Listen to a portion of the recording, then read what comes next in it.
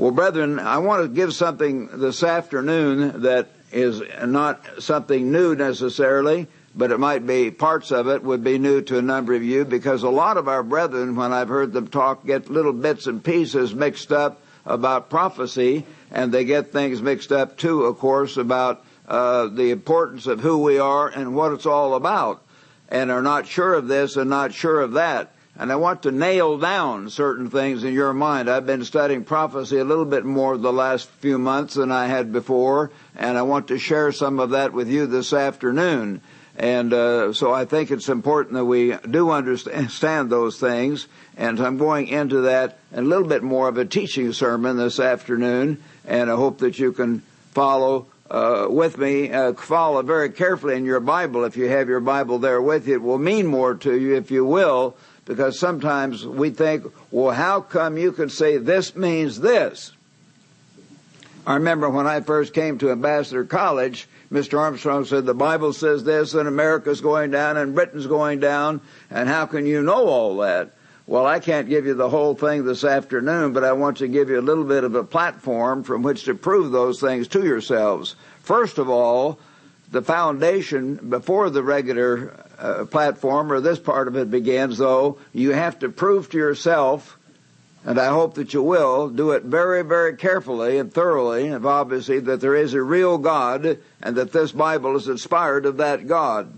Secondly, if you haven't done so for a while, it'd be good to go back and reread Mr. John Ogwyn's fine booklet on America and Britain and prophecy, or the United States and British Commonwealth and prophecy. We've had about 7 different titles for that, so I can't even remember which is the latest one. When I first came to Ambassador College, it was United States and prophecy, and then later it became the United States and British Commonwealth and prophecy, and then I think Mr. McNair wrote one for us, America and Britain and prophecy, and then United has one, something, United States and something, and I think now we have one, and Fleury has one, everybody has one. But anyway, you know what I mean. Go back and read that booklet carefully, because God led Mr. Armstrong to come to understand that, and he said that was the key, and it is, that was the key to understanding about 90% of end time prophecy, if you understand that key. And I want to say at the beginning, as I've said before, to all of our Gentile brethren, and some of us without thinking think, well, by Gentile we mean our black brethren or our Latino brethren. Well, yes, but they're not the only ones. The Russians and the Poles and the Czechs and the Hungarians and Romanians and everybody else that's just not Israel, and most of us are something else anyway, as I am. And I'm partly American Indian and partly German, and many of you are partly this and partly that. The point is, you brethren who are not specifically Anglo-Saxon, Protestant, not Protestant, but Anglo-Saxon Celtic people here, why, you are not Israelite, but you are spiritual Israel, as the Bible says, and that's the most important thing. But you live in physical Israel, and when the attack comes, the missiles and the atomic bombs have no racial prejudice. Believe me, they just will come down, and we all need to realize that fact. And as I've said before, when I'm talking about prophecy, most of the things I say about prophecy are not saying how great, America is, or how great the British or the Ephraimite and Manassite people are. The most of prophecy is devoted, especially the part we normally preach on, telling what's wrong with us, how we have sinned, in which we have sinned terribly, and how God is going to have to chasten us with the greatest national punishment in human history. So please understand that, and if you understand it in that context, it won't hurt your feelings, because we can't determine who we are. I don't know why I was born a man rather than a woman. I don't know why I was born Anglo-Saxon Celtic background primarily rather than someone else. Each of us has to do the best wherever we are, because all of us are made in the image of God. And all of us in a few years will be neither male nor female, or black or white, or tall or thin, or whatever, will be made a spirit being in the family of God. And that is magnificent. And we can look forward to that. But in the meantime, we should understand God has created differences between the sexes. He has created differences between the races. And He has created differences even within the ethnic groups. I'm not Jewish at all. I don't know if I have even one drop of Jewish blood in me. I think I might be partly Levite, but not just the tribe of Judah. But the Jewish people, and I'm not one of them, they have more capacity as a particular ethnic group than any group on the earth. They just do. You have more Jews who are outstanding scientists and outstanding doctors and outstanding musicians, way beyond their proportion in the society. So let's all go hate the Jews, okay? You see what I mean? People get jealous of things like that. Don't do that. Just be grateful for who you are and the opportunities that you have. And each one of us has to have that point of view and try to see these things from God's point of view. I want to start back here in the book of Amos. And I'm going to start, I was looking at my notes, Mr. Hall, and actually I started the Dallas campaign with the same scripture, but I'll start a few verses earlier here. Turn to Amos chapter 3.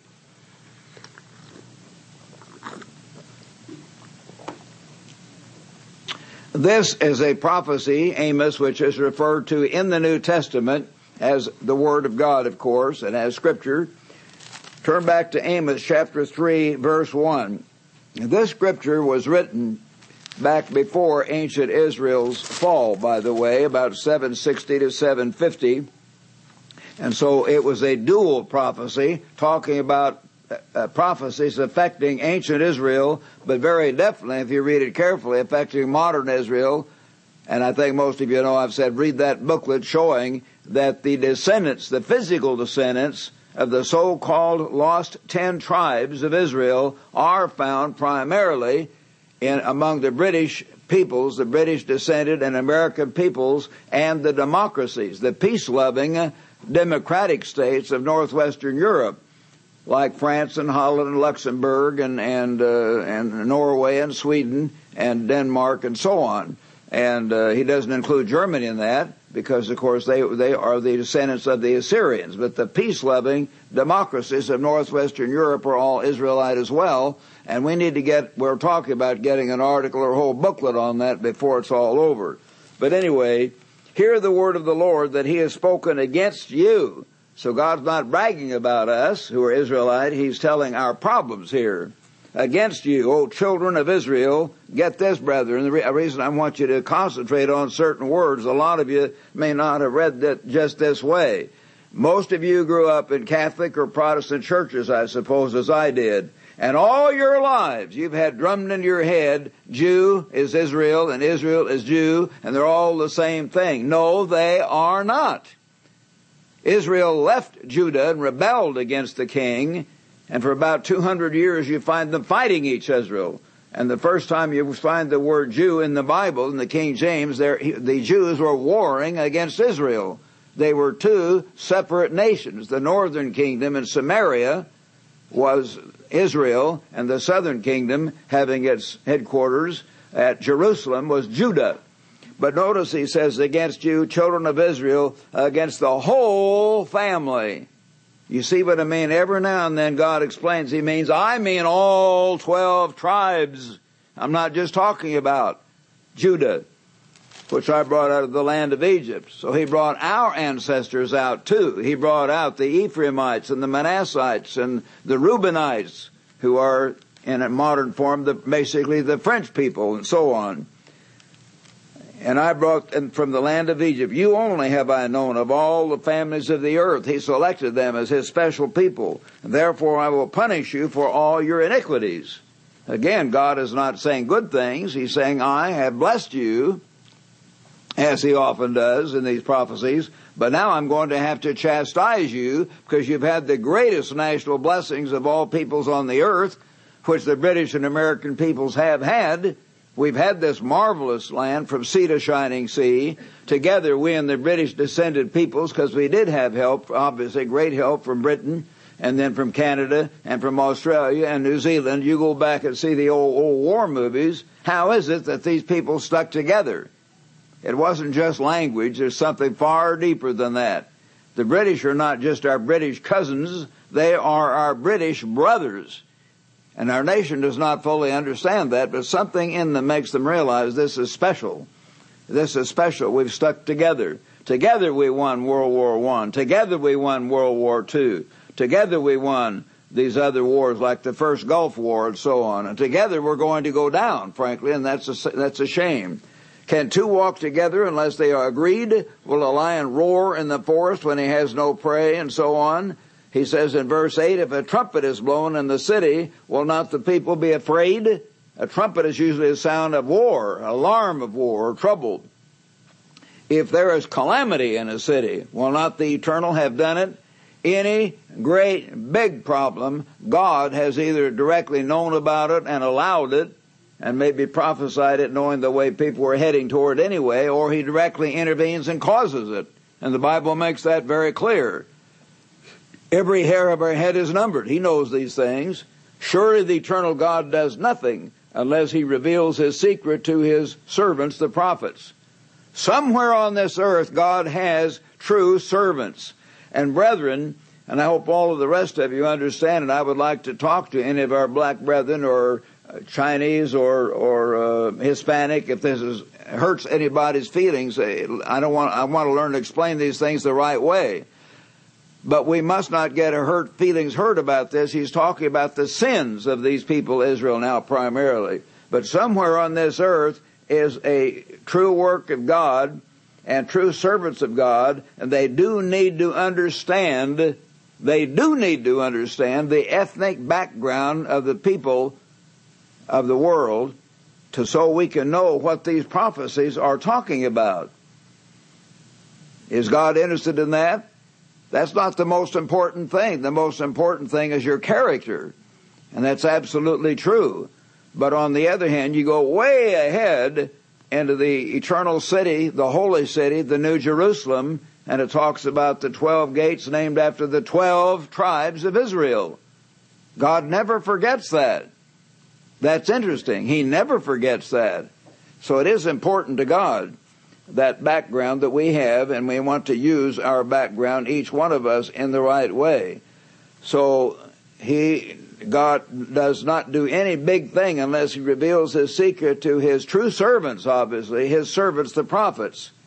Some of these Methodist ministers and Presbyterian and people out there, like churches I grew up in, they're very sincere men, many of them. But many of them don't even talk about prophecy. They don't even act like it exists. They don't know who we are. They don't know why we're here. And they don't know where we're going. They have no idea whatsoever. But God has true servants that do understand and are to give you that message. A lion has roared. Who will not fear? The eternal God has spoken. Who can but prophesy? We've got to prophesy. We must prophesy. Mr. Ames and I, and Mr. Wally Smith and Mr. Rod King on the telecast, and Mr. Dr. Winnale and others who give these fine special presentations, joining those the rest of us, doing those all across the United States and around the world. We've got to prophesy. We've got to get this message out to the world. God commands us to. That's why we're here. That's why we're called. So that's important for us to realize. God does want his servants to do those things and to say these things.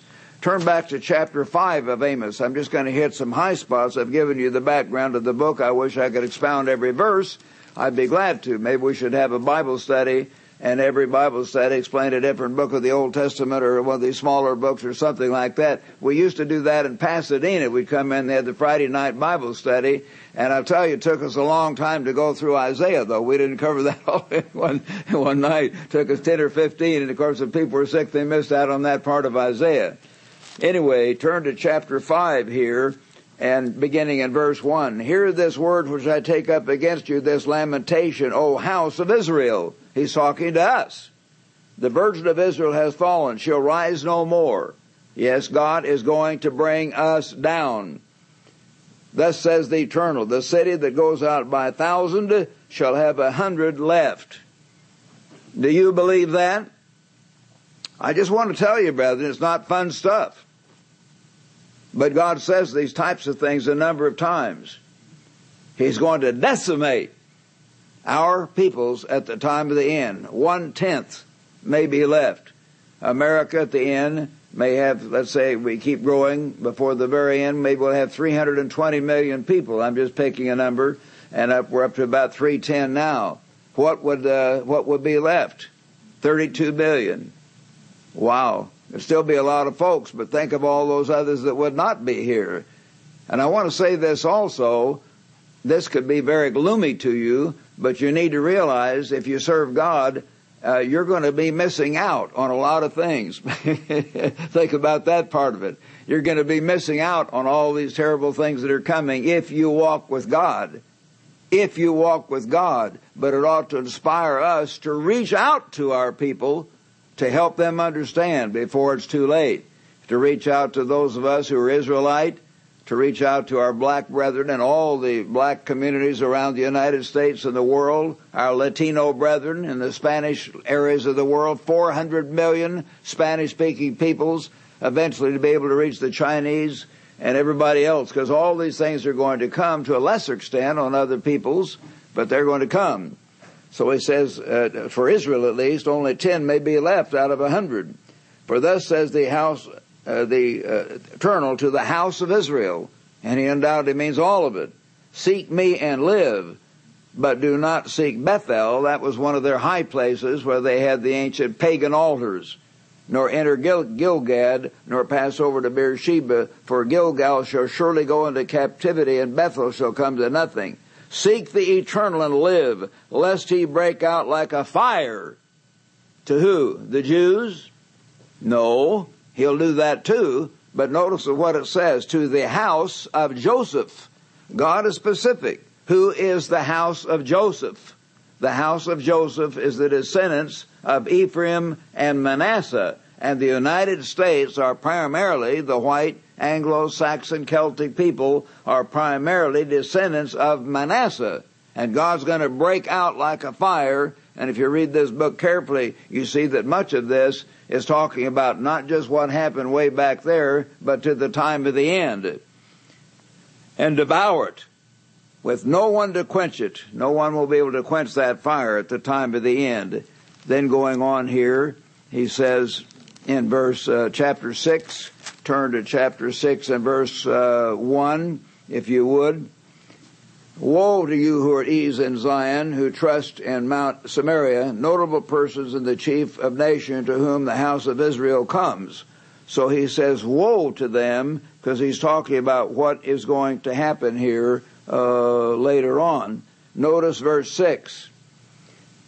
He says, who drink wine from bowls and anoint yourself with the best ointments, but are not grieved for the affliction of Joseph.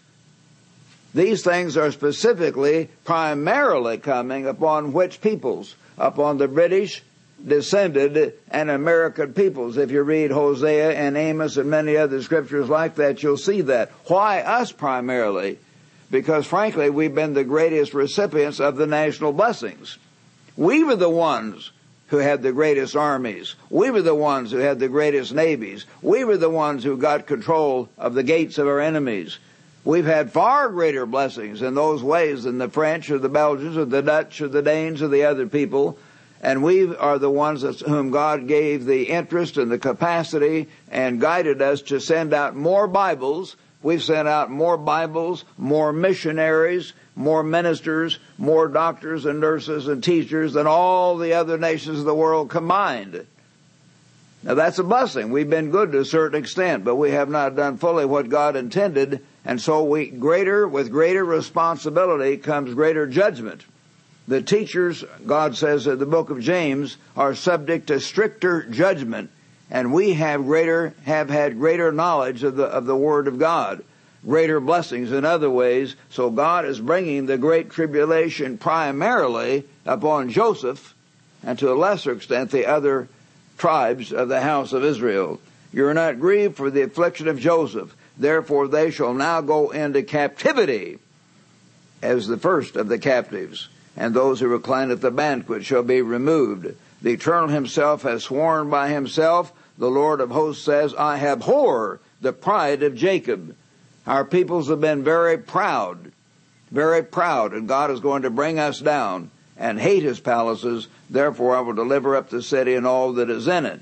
So he has a number of scriptures talking primarily about our people, Joseph, and so on. And it's good to realize that as you read through these books. Anyway, brethren, I want to have you understand that.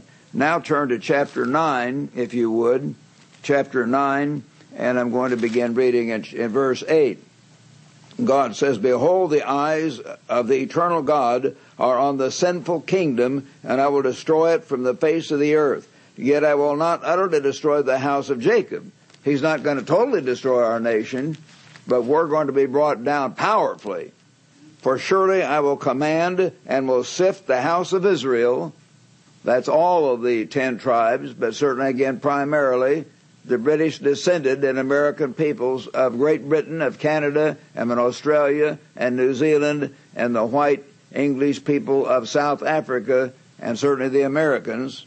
"I will sift them among all the nations as a gram is sifted, and yet not the smallest grain shall fall to the ground." That's interesting. God says not a hair of our head will fall without God's knowledge. He said, how can God do that? Because God is in charge. "All the sinners of my people shall die by the sword, who say the calamity shall not overtake us, nor confront us." But he will have those things happen. So finally he shows in verse 14, "I will bring back the captives." What's going to happen to us? Again, God says over and over, the descendants of Israel at the time of the end, the descendants of Joseph and the descendants of Judah at the time of the end will both go into national captivities, not separately, but this time together, and together they will come back because they are one people. Together they will come back. And in case I forget to tell you later, a lot of you know, brethren, this already, but think about it, the rest of you. Check up on me if you doubt it. If you read about stuff by Pat Robertson or Jerry Falwell stuff, he's dead now, but his stuff that he said and preached, and all these other prophecy preachers, Tim LaHaye and whoever you want to name, John Hagee, they all keep referring back to 1948. They say, well, that was when the Jews were regathered, and that was the great regathering of Israel. Well, that's ridiculous. They don't even know who Israel is. Did all the Jews go back to the little nation of Israel in 1948? No, they did not. Just a tiny portion. The vast majority of the Jews remained in the United States and the Soviet Union and elsewhere. Others have gone since, but a very small portion. I haven't got it figured out. Maybe some of you can help me, but maybe it's only 1/3 or more like 1/5 or 1/7 or something of the total Jewish population went back at that time in 1948. That was not the great regathering of Israel at all. And God shows again and again, if you notice as we read these things, at the end, Israel and Judah, he says both, Israel and Judah will both come back together, not separately. And so these other preachers don't understand that. Remember always Psalm 111 verse 10. Psalm 111 verse 10. A good understanding have those who do his commandments. Not just talk about them, but do them. And that's what we've got to understand. So anyway, he says, then I will bring back the captives of my people Israel, and that means all of them this time. They shall build the waste cities, inhabit them, plant vineyards, drink wine. You could say, well, the Jews did all that. Not the way it's described here. Keep reading. They shall also make gardens and eat. I will plant them in their land, and no longer shall they be pulled up. Well, the Jews are going to be pulled up again, and other scriptures show how when Israel is brought back, they're going to be at peace and be blessed. And are the Jews at peace and blessed? No, they're surrounded by enemies. Day and night they're in fear. They never know when the rockets are going to come over from the Arab neighbors nearby.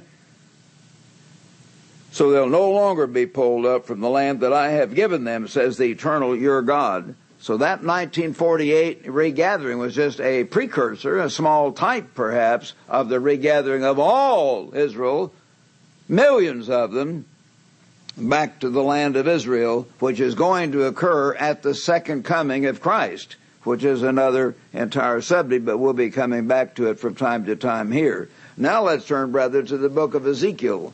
Turn back to the beginning of the book of Ezekiel, and I want to give you some scriptures here on that I hope will be enlightening, and you can see understand it a little bit more deeply. Ezekiel chapter 1. And by the way, Ezekiel, El is one of the names of God. You know, El Shaddai means God Almighty, and so many other names of God. Emmanuel, God with us, have that name in them. El is the name of God. So the Ezekiel, his very name, means God is strong. And he says over and over in this book, then they shall know that I am the ever-living one. He says, I'm going to do this, and then they shall know that I am the eternal. Then they shall know that I am He's going to get that in their brains. Today they don't know. The so-called smartest people of the world don't know that. They try to leave out the knowledge of God. So he says, now and it came to pass in the 30th year of the 4th month, on the 5th day, as I was among the captives. What? They had already gone into captivity. He was among the Jewish captives by the river Kabur, that the heavens were open, and I saw visions of God on the 5th day of the month in the 5th year of King Jehoiakim's captivity. So that shows it was the captivity of Judah. And Israel had been taken into captivity long before, because nearly all of the scholars, when you get a good Bible dictionary and commentary, and they generally tell you, if you want to write it down, that Ezekiel was written about 593 to 571 BC. No one knows exactly, so those are general dates, but based upon the kings that were there at that time. 593, I think my writing means, 593 to 571 BC. And so about over a 22-year period. As you know, Israel was taken into captivity about 721 to 718 BC, which would have been about 30 years earlier. So way before this, ancient Israel had been taken into captivity, and now Judah is being taken into captivity, and Ezekiel is giving visions about what? About something that happened 30 years ago? No, well actually no, this is about 130 years ago, I mean. I get straight here. No, he's not talking about something that happened 130 years ago. He's talking about a yet future captivity on Israel and on Judah. And so he's given these visions. And then he's described, or pictured here, the power of God and the next couple chapters and how great God is. And in chapter 3, notice this. He said to me, Son of man, eat what you find, eat this scroll, and go speak to the house of Israel. So Ezekiel found himself among the tribes of Israel here, among the Jewish captivities, and he was told to go to the house of Israel. So I opened my mouth, and he ate this scroll, and he said it tasted like honey in his mouth. And he said, Son of man, go to the house of Israel. He was among the Jews, so he had to go over to give them a warning and speak with my words to them. For you are not sent to a people of unfamiliar speech or hard language, but to the house of Israel. And notice what he says. But the house of Israel, verse 7, will not listen to you. So Ezekiel gave a little bit of this warning. Perhaps we have no knowledge he gave it very much or very powerfully at all, but he wrote it for us today. He wrote it for us today, and much of it is specifically for us today because it was written about 130 years after Israel's captivity, and it's talking about, has to be, a yet future captivity on the descendants of the house of Israel, on Ephraim and Manasseh at the time of the end, and all the peoples of France and Holland and Belgium and Luxembourg and Norway, Sweden, Denmark, and Switzerland, and those democratic nations of northwestern Europe. He said they're hard-headed.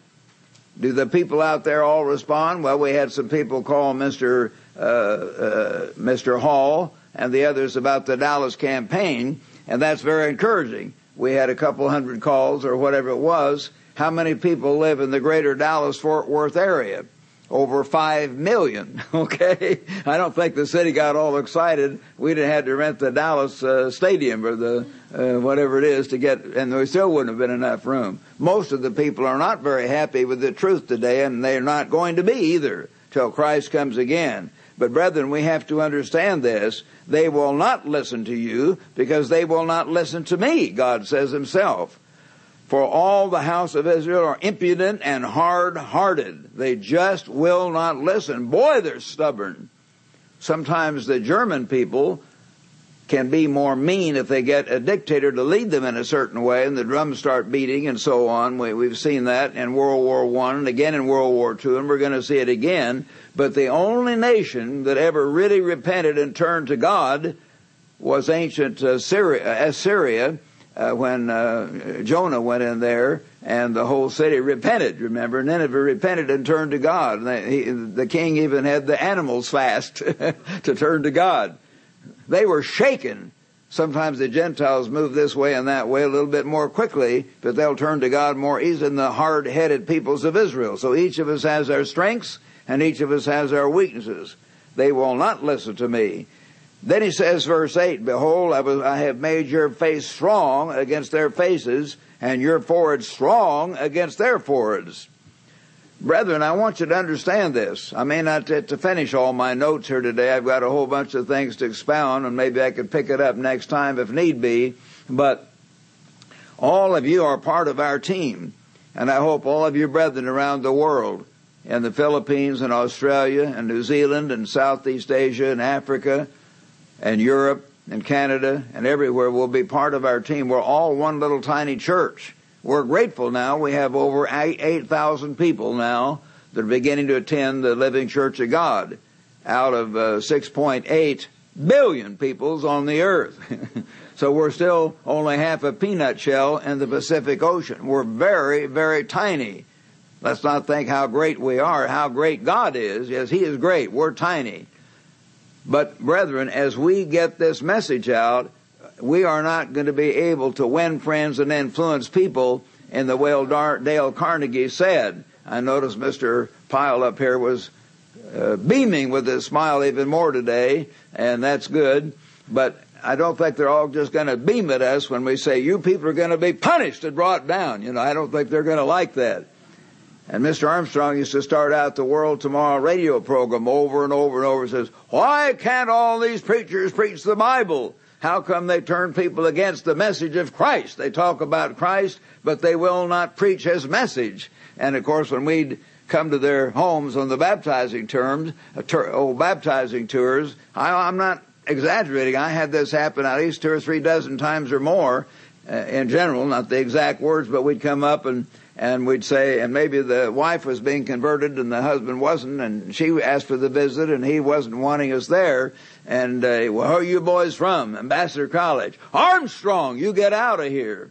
And a couple of them pointed guns at us, and one guy started throwing rocks at us and all kinds of things. So God knew about that. He knew about that. That's the way it is. But brethren, you and you brethren around the world were part of the team that Jesus Christ is using today to get this message to the world. And you're going to have to develop, some of you are already that way, but perhaps many of us are not as much as we should be. You're going to have to develop a sense of faith and courage beyond what many have to go through what's ahead. Absolute faith and courage. I've wondered if God has allowed me to be here, and I may not finish the work. Mr. Ames and Dr. Winnail and Mr. Weston and many others may finish the leaders in the work in the future. Who knows?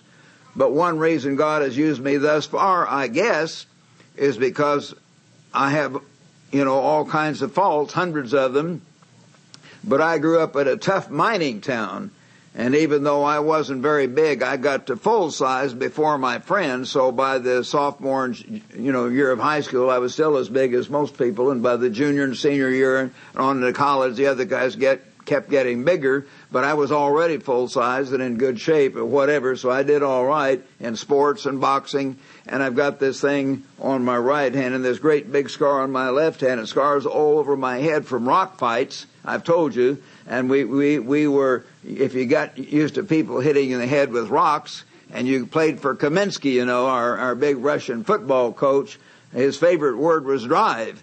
And when we thought they were big guys, Bill Steinbeck and I was trying to think of all the guys. Stud was his name, and Burr was another one, and they had these nicknames. Anyway, they'd butt against each other. We thought they were big, 175 or 220 pounds, but Kaminsky was just as big as they were. He was about 6 feet and 220 or 30, and he'd been a football player in college, so he got right up next to them, and if they didn't hit each other hard enough, he'd say, drive!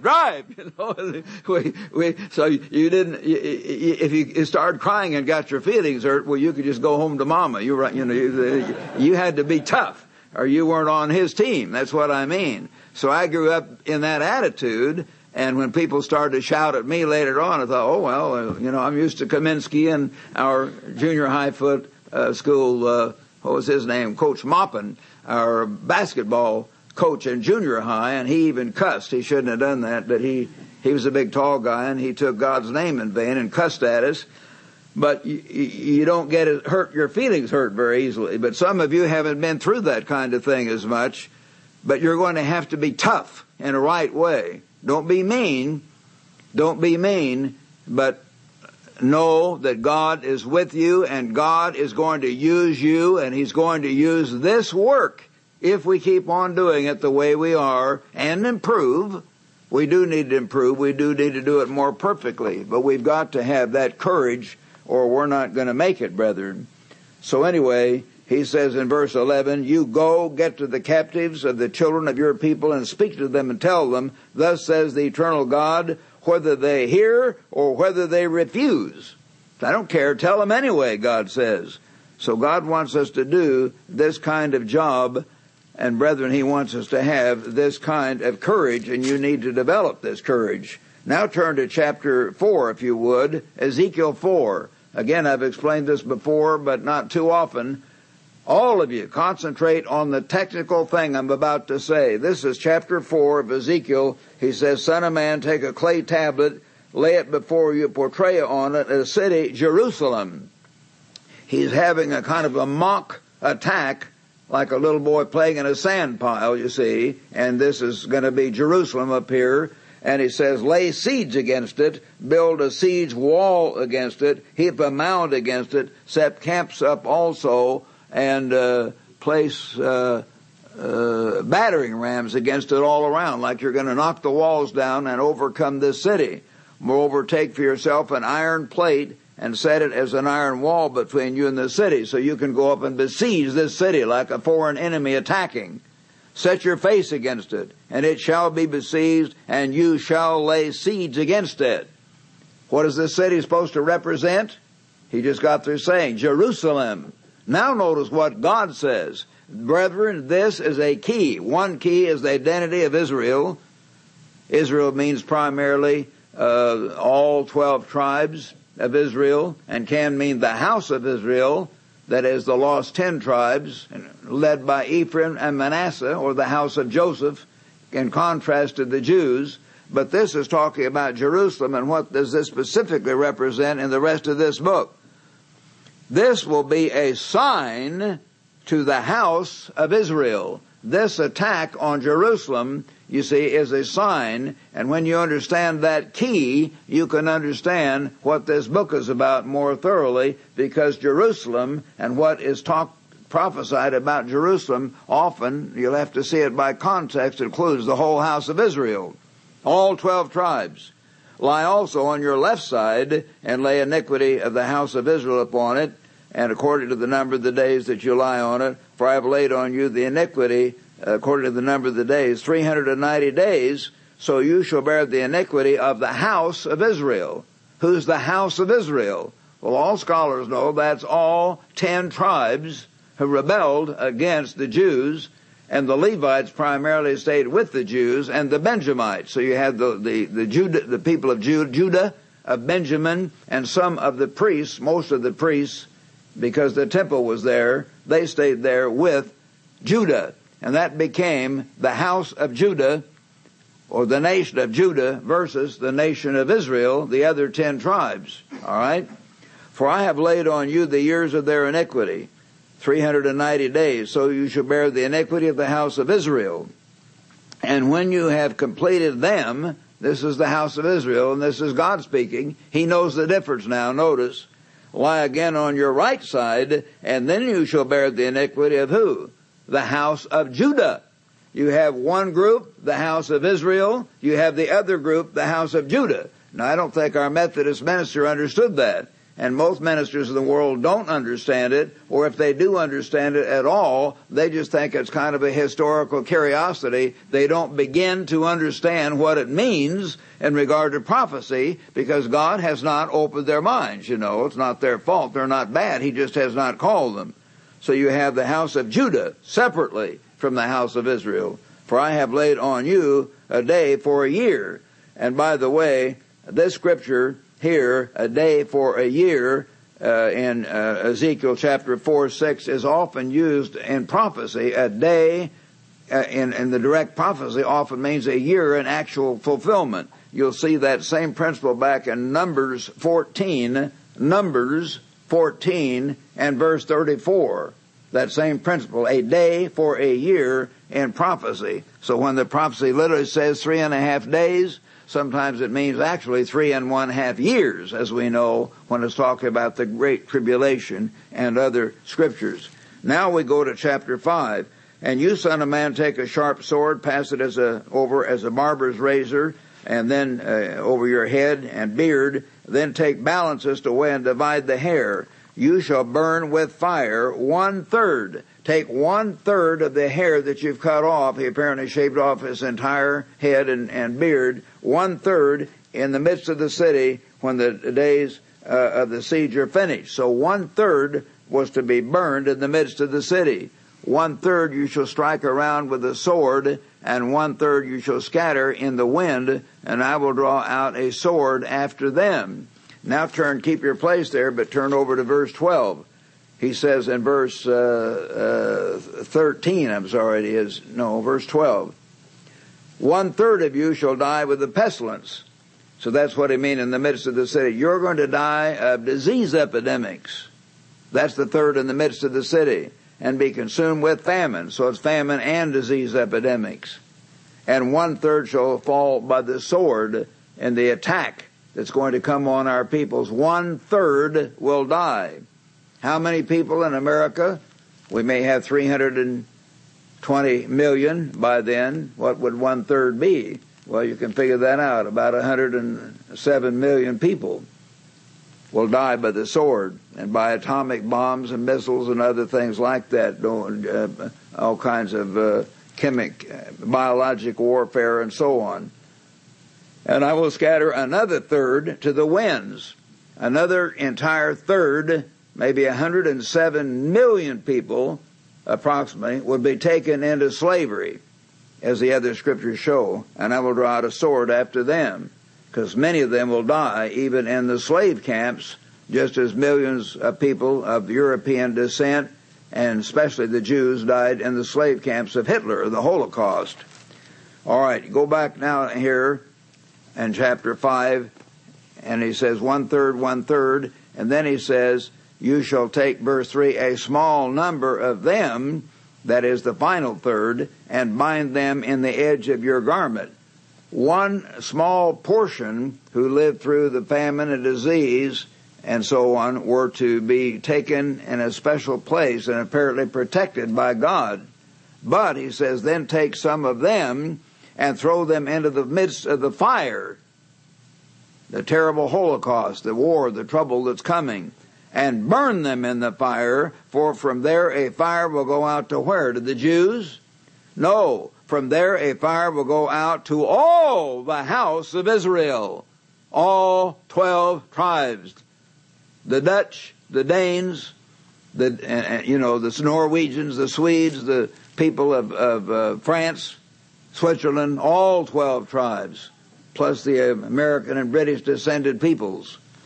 So some people, and this means us, brethren, if we walk with God, and we've had scriptures on that. Mr. Rod McNair gave a fine sermon a year or two ago about the place of safety and touched on that part of it. If you're really walking with God and praying and studying and obeying God, then God will protect you. God will protect you, and you will not have to go through this. Think of all you're going to miss, okay? That's the good side of the sermon. If you serve God, you would be in this group. But it shows once you're in the place of safety, or maybe on the way there, what happens? Does human nature suddenly vanish? No. You need to think about this. When we get to Petra, and maybe Mr. Ames and I'll be gone, and one of these younger men will be in charge, and you'll say, well, I don't respect him, and I want the bigger cave, and they'll start arguing about who gets the big cave and who gets the small cave, and you know what I mean? There's going to be human nature in Petra. We don't say it is Petra, I shouldn't say that, but wherever the place of safety is, human nature will still be there. Mr. Waterhouse was a fine preacher. Many of you older ones knew him. He sometimes went too long or over the top in things he'd say. I know that. I was his teacher and kind of warned him about that. But on the other hand, one thing I've always thought, he had a lot of wonderful things, and one thing he did, he called Petra the place of final training. The place of final training. And I think that's what it's going to be. Even when we're taken to a place of safety, we're going to have to keep learning, keep growing, keep overcoming, keep humble. So think about that. So this is what's going to happen in the near future. And I don't know, brethren, whether it's going to be in 5 or 6 or 12 to 20 years. I hope it's closer to 5 or 6, just because the sooner all these things happen, the sooner Christ comes. But I'm sure it's going to be in less than 20 years that all these things will have happened. Thus says the Eternal, this is Jerusalem. Again, he shows how that was the symbol. Therefore says the eternal God in verse 7, because you have multiplied disobedience, and again he's talking about all of Israel. Jerusalem is just a type. More than all the nations around you, and have not walked in my statutes. Yes, God is still concerned about his statutes. And have not walked in them, or my judgments, nor even done according to the judgments of the nations around you. Therefore, thus says the eternal God, indeed, I, even I, am against you, and will execute judgments in your midst in the sight of the nations. And I will do among you. Notice verse 7 is a very key verse. I will do among you what I have never done, and the like of which I will never do again, because of all your abominations. Think about that. There are about 4 times in the Bible where that kind of thing is mentioned. One of them is back in Matthew chapter 24, verses 21 and 22, where Jesus said that the time of the coming tribulation is so terrible, there's never been a time like that before, no, nor ever shall be. And the same thing in Daniel 12:1, a time of terrible trouble such as has never been since there was a nation, even till now. And then back in Jeremiah 30 verse 7, a time of trouble so great that none is like it. If there's a time of trouble so great that none is like it, you can't have 4 or 5 others like that. This is that time, the coming time on the descendants of the British and American peoples especially. And we need to be sobered by that. I think we're going to be much, much worse before it happens. And I'm sorry to think that, because I would hope for it all to be over, because I get older and I'd like for it to be over tomorrow, of course. But I think we're going to be much worse. I know Mrs. Herbert Armstrong back in the mid-1960s, I can't remember the year, but maybe 1963 or 5, or some of you may remember the exact year, they had the topless bars and the North Shore up there in San Francisco and all that. And she caught Herman Hay and me and she was a very modest woman and very careful, but this time she was really upset. She said, "Oh, Rod and Herman," she said, "these women are just exposing their bare breasts up there." And she says, "This is just awful." And she said, we don't have many more years to go. I don't see how we can go more than another year or 2 like this. Think about how awful. I said, "No, Mrs. Armstrong." She treated me like a son, and I treated her like a mother. And we were very close in those years, many of us, and this little church family. I said, things are going to get much, much worse. I could see that. Just because a few semi-prostitutes were doing up that in San Francisco doesn't mean the nation was going to come down the next year. But it just horrified her to think how bad we were back then. But God is merciful. And God tells in the Bible, remember how he did not let Israel had to wander in the wilderness for 40 years, partly to teach them lessons, but partly because the sins of the Gentiles were not at the full yet. He waited, and so he may wait another 10 or 15 years until this nation, you're going to have open men kissing men and all over this city, and all the homosexual stuff going on before your children. It'll make you want to puke, frankly, and all the other stuff. These sex clubs will multiply. The time will come when you literally probably cannot have any television in your home because you just push the wrong button and there's sex right in front of you in a way it is even, not as easy to get at today. We're coming to that place, brethren. We're coming to that place. People hate God. They have a deep, profound resentment against the God of the Bible. And they're going to express that by getting worse and worse and worse and in your face. The homosexual agenda wants to just crush you and me. They hate what we're doing.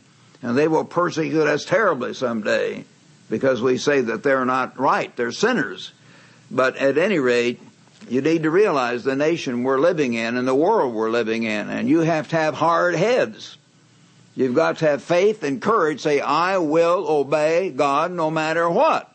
And you've got to know that God is there and that this Bible is true, to go through all that in the right way and go through it in faith but without hating them.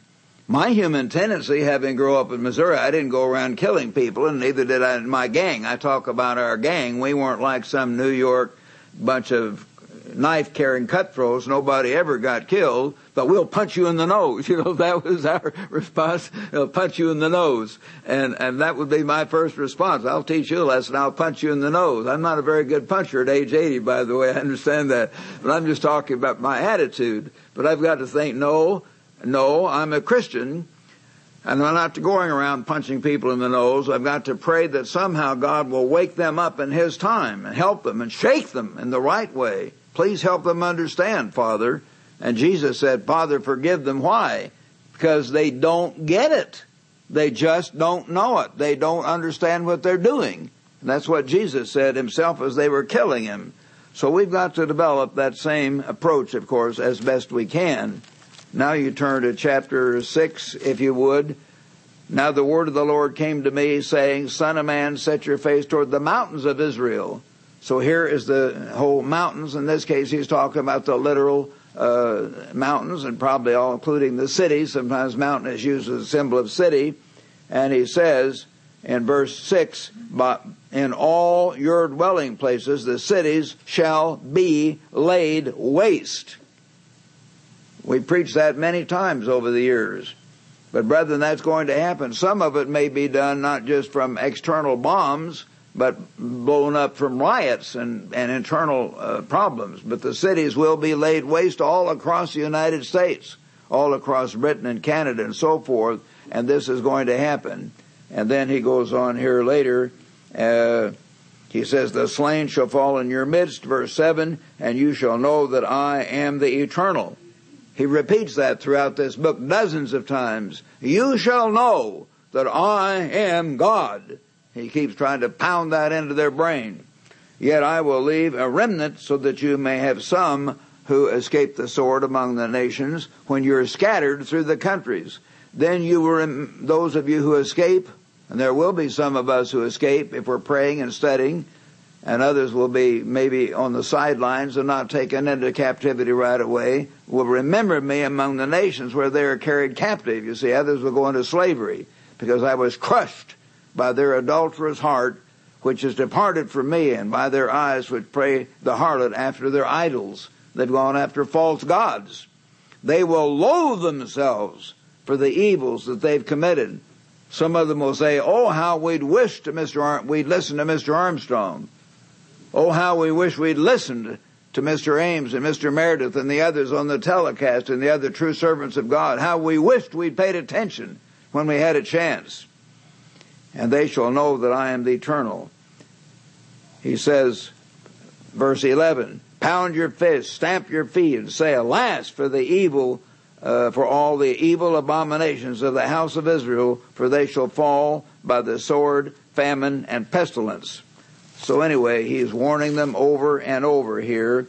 And notice in chapter 7 and verse 23. Chapter 7 and verse 23. Make a chain, he says, for the land is filled with crimes of blood, and the city is full of violence. Is he just talking about the city of Jerusalem over there with 500,000 people or whatever it is? No. He's talking about the house of Israel.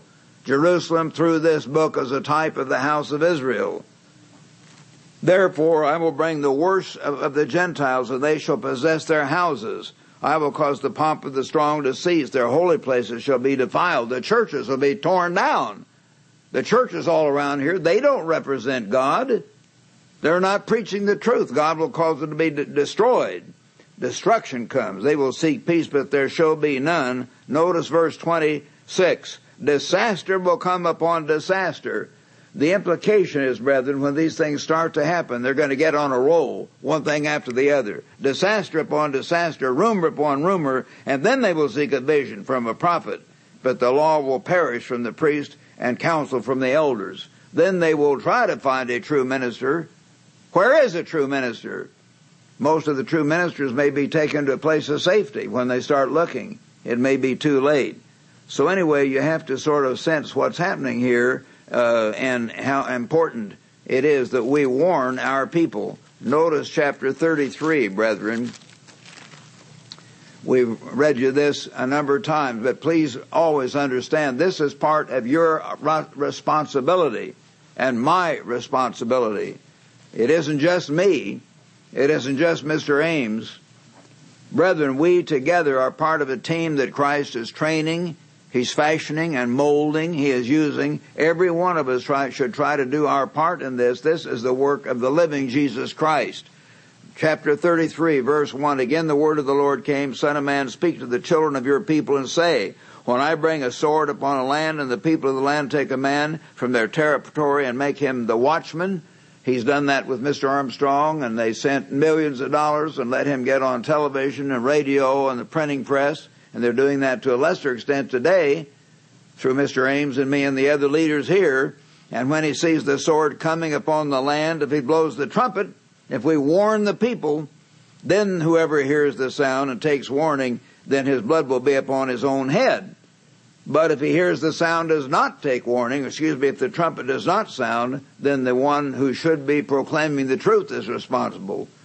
He says in verse 7, so you, he's talking here to me and to Mr. Ames and all of us in general, so you, son of man, I've made you a watchman for the house of Israel. Therefore you shall hear a word from my mouth and warn them from me. We've got to tell the people of this nation, you are the descendants of the 10 tribes of Israel. You've turned away from God. You sinned. You're going into fornication. You're going into living together and thinking it's all right. You're going into same-sex marriage and homosexuality and sodomy and every rotten, perverse thing that the human mind can imagine you're getting into. God help you to wake up and turn to the God of the Bible. We've got to do that in the right way. And God wants us to do that. So this is our opportunity, and this is our responsibility. So we want to realize that and do our part. Notice chapter 34. He says here, a warning to the ministry. The word of the Lord came saying, Son of man, prophesy against the shepherds of Israel. This is the ministers, the modern Protestant and Catholic ministers who don't tell the truth. Prophesy, thus says the eternal God to the shepherds. Woe to the shepherds of Israel who feed themselves. Should not the shepherds feed the flocks? You eat the fat and clothe yourselves with the wool. You go to all the Chamber of Commerce banquets and all the Rotary Club and have nice meetings and nice times and conferences and take it easy. And you're not out there risking your life warning my people. What's wrong with you guys? You do not feed the flock. The weak you've not strengthened, nor have you healed those who are sick. And he means that physically as well as spiritually.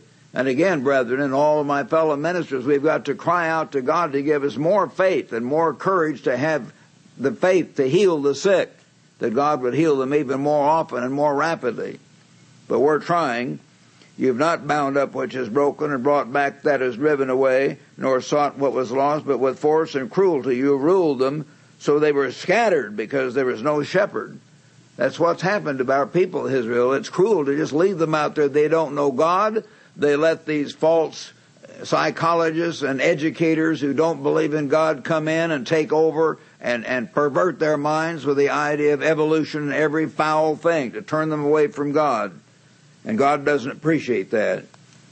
Therefore, he says in verse 22, I will save my flock, and they will no longer be at prey, and I will judge between sheep, and I will establish one shepherd over them. You see, finally, this is when Christ comes, and he shall feed them. My servant David, he shall feed them and be their shepherd. King David of Israel will be resurrected from the dead, and he will rule over Israel, and I, the Eternal, will be their God, and my servant David will be prince among them. I, the Eternal, have spoken.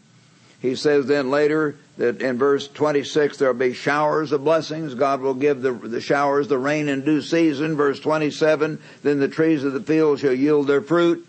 He's talking about the millennium, you see. This is all a prophecy for the future, not back then. And the earth shall yield her increase. Then they'll be safe in their land. Are the modern Jews who've gone back to the nation of Israel safe in their land? No, it's horrible. It's horrible. They're not safe there at all. And they shall know that I am the Eternal when I have broken the bands of their yoke and delivered them from the hand of those who enslaved them. So at the time King David comes back, the peoples of Israel and Judah will be coming out of slavery, absolute slavery, and they will come back weeping and repenting, and they will be willing finally to learn God's truth and learn God's ways in a way they were not before. So we have to understand that. He says over in chapter 36 here, he says in verse 24, Ezekiel 36:24, I will take you from among the nations, gather you out of all the countries, and bring you into your own land. He says up in verse 22, speak to the house of Israel. So this is the whole house of Israel this is addressed to. Then I will cleanse you with water, and you'll be clean from your filthiness. And verse 26, he tells the house of Israel at the time of the end, then I will give you a new heart and put a new spirit within you. Has God done that to those few Jews who have gone back to Israel? Of course not. They're blinded. Where are they today, right now on the Sabbath? Well, whenever I've been there, I'm sure it's still the same. You, Mr. Armstrong, and some of us stayed at the Sheraton Tel Aviv, and you could look out from our balcony, and there are all the thousands of Jews out on the beach playing rock music, American rock music, and drinking beer, just like the kids at Santa Monica Beach and here in the States. They don't know God. They're not even keeping their Sabbath. The vast majority of Jews in Israel are not religious Jews at all. No, they're not doing this today. This is a new time, talking of all Israel. I will give you a new heart, a new spirit. I will take the heart of stone out of your flesh and give you a heart of flesh. I will put my spirit within you and cause you to walk in my statutes, and you will keep my judgments and do them. God's statutes include tithing. We need to tithe. That's part of God's instruction. That's one reason God is punishing our nation economically, because we haven't given him the tenth. We've robbed God, and we're not keeping his holy days. They are among God's statutes. Then you shall dwell in the land that I gave to your fathers, and you'll be my people, and I will be your God, and you'll be blessed. And another thing it's important to outsiders to understand, he says in verse 36, then the nations which are left all around you shall know that I, the Eternal, have rebuilt the ruined places and planted what was desolate, that I have spoken it, and I will do it. Do all the Arab nations around Israel know that today? Of course not. They hate them. They're trying to kill them. They don't know that God has brought them back, because most of the Israelites have not gone back anyway, and the Arabs certainly don't know that God brought any of them back, and they don't know who they are, and they don't know who Israel is, and they don't know who Judah is in technical fact. So this is a different time. This time is coming upon us, my brethren, and we need to really understand and try to turn to God and do our part. Let's turn to Luke in the New Testament now. Where do we fit in? I'm going to skip a number of verses here. I think I have a 5-hour sermon here. I'd like to keep you till midnight like the Apostle Paul, but some of you are, you're too modern. You'd probably just leave. You go to sleep on me like that young man. So let's turn to Luke 21. Here is Christ's overview of the big events at the time of the end. They ask him in verse 7, his disciples, "Teacher, when will these things be, and what will be the sign when these things are about to take place?" He was showing about the utter destruction of Jerusalem and the temple. He said, "Take heed that you're not deceived." Brethren, events are building up right now, so we're not trying to set dates. But the first of the horsemen that's going to be unleashed, remember, in Revelation chapter 6, and the first thing Jesus said in Matthew 24, and here is what? False prophets, false religion. Those things are going to start speeding up pretty quick over the next few years. The Catholic Pope is reaching out and having all kinds of meetings with the Eastern Orthodox archbishops and others, and he's going this September, just in another 6 or 9 weeks, to England to meet with the Archbishop of Canterbury. He's doing everything he can to get the Catholic Church united. At some time, he's going to be given extra power, or more likely, because of his age and circumstances, he will die, and a younger, even more dynamic man who is more charismatic than he is, and but will eventually be filled with Satan's spirit, will be performing miracles, may literally bring fire down from heaven. And that is going to just electrify the Europeans in a way they haven't been stirred before in modern times. And that's going to happen. You're going to live to see that. And many of the nice Protestant ministers who talk about just love the Lord and all this, and they act like they know everything, they're going to very quickly get scared. They're going to join the majority and go with the flow to save their hides, to save their jobs, and save their very lives, of course. And they will go with it, the vast majority of them. And the Catholic Church will take over. The great whore and her daughters will return. Those things are going to speed up over the next, no doubt, 3 to 6 years a lot. The next thing is wars and rumors of wars, even more than we're having today. That comes next. So then it talks about wars and commotions. And then he said kingdom against kingdom, or nation, ethnic groups, ethnics, and then kingdom against kingdom, world wars. And then there will be great earthquakes, verse 11. Not normal earthquakes, great earthquakes in various places. Not just all here, but everywhere. And famines and disease epidemics, and there will be fearful sights and great signs in the heavens. So these things are going to speed up tremendously. So what's going to happen? Notice verse 28. Verse 28, brethren. Now when these things begin to happen, I don't want you to be discouraged. I've given you some very strong stuff today because it's in your Bible, and you do need to understand it. But here's what Jesus said: when these things begin to happen, and it's going to begin even more in the near future, look up and lift up your heads. You know that. We can say, thank God, it has to get darkest just before the dawn. And when these things really start happening big time, it means Christ's coming is that much sooner. Lift up your heads because your redemption draws near. And he says in verse 31, so likewise, when you see these things happening, know that the kingdom of God is near. Again, he's talking about a real government, isn't he? Some Protestants think the kingdom of God is a warm feeling in your heart, or they think the church is the kingdom. How come Jesus is saying when these things begin to happen, then the kingdom of God is near? Well, because the kingdom of God is a government under Christ. It's going to be set up. It's a real government. Assuredly I say to you, this generation will by no means pass away till all things are fulfilled. So it's in the generation when these things happen, you see. And we're getting into that generation, and perhaps we're already there. Heaven and earth will pass away, but my words will by no means pass away. Even heaven and earth, Christ's words will happen. We must know that. But take heed to yourselves, lest your hearts be weighed down with carousing and drunkenness and the cares of this life. An awful lot of us get involved, in our children and our housework and buying stuff, and which is the latest TV show that we want to see and stuff. We've got to keep our minds on the big picture. There is a great God, and that God is intervening powerfully to shake this nation and to shake the world and to send the true Jesus Christ of the Bible back. And we're among the tiny handful of people that really understand. And I hope we really do understand. You check my words out. You need to prove these things to where you deeply believe what the Bible says. so you can have faith and courage in the years ahead. But take heed, lest the cares of this life get to you, and that day come upon you unexpectedly. For it will come as a snare on all those who dwell on the face of the earth. Watch, therefore, and pray always. Jesus Christ said, watch. Watch these events. Watch world events. Keep your mind on those things. Then you see God intervening. You see that it took Hitler from about 1933, when he first came into power, as I remember, until 1939, I think it was September 1st, 39, when he attacked Poland.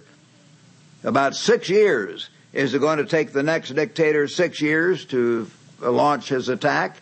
Maybe, but maybe not.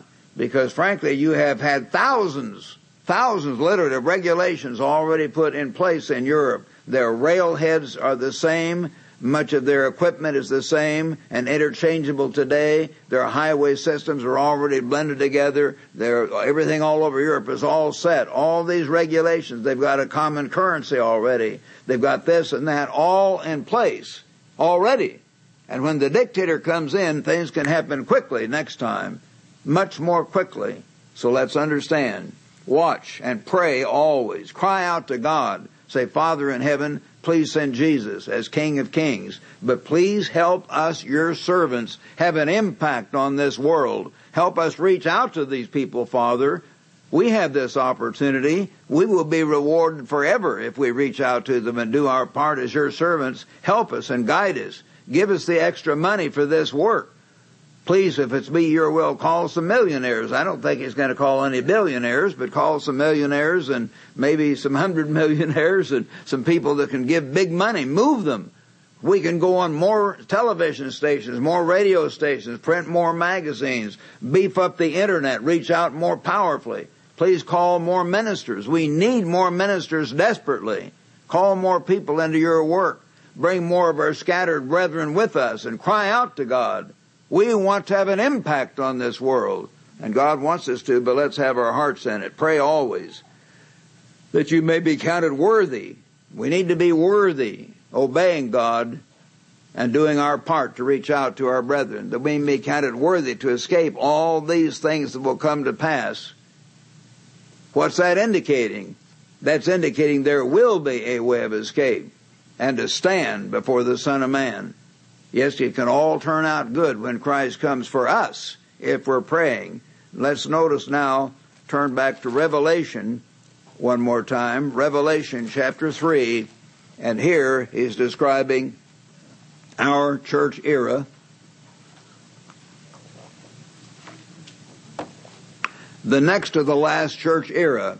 Mr. Pardine and I have worked with Mr. Herbert Armstrong in actually building the work that he did, perhaps more than any other men that are still alive today, because we weren't just around, we were actually right in the big middle of it doing that work. And we're trying to carry on that work today, the work of the Philadelphia era of God's church. And God says to the angel, the messenger of the church of Philadelphia, he who is holy, he who is true, he who has the key of David. And brethren, again, the key of David has everything to do with true government. As you'll see, King David was the benchmark of the right kind of ruler. And he who opens and no one shuts, and shuts and no one opens. I know your works. I've said before, you an open door. And as you read 2 Corinthians, if you want to look up some scriptures, 2 Corinthians chapter 2 and verse 12, and Colossians 4 and verse 3, and so on, you'll find that term door used for opening up a door, an opportunity to preach the truth. That's the way it's always used in the Bible. So God opened the door of radio and later the door of television and certainly the door of the printing press to Mr. Armstrong. Today he's opened all those doors to us. He's not shut those doors. We're still getting on more stations.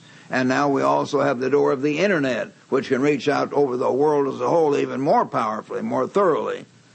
I've set before you an open door. No one can shut it. Mr. Armstrong was thrown off individual stations, as we have been, but the door was never closed.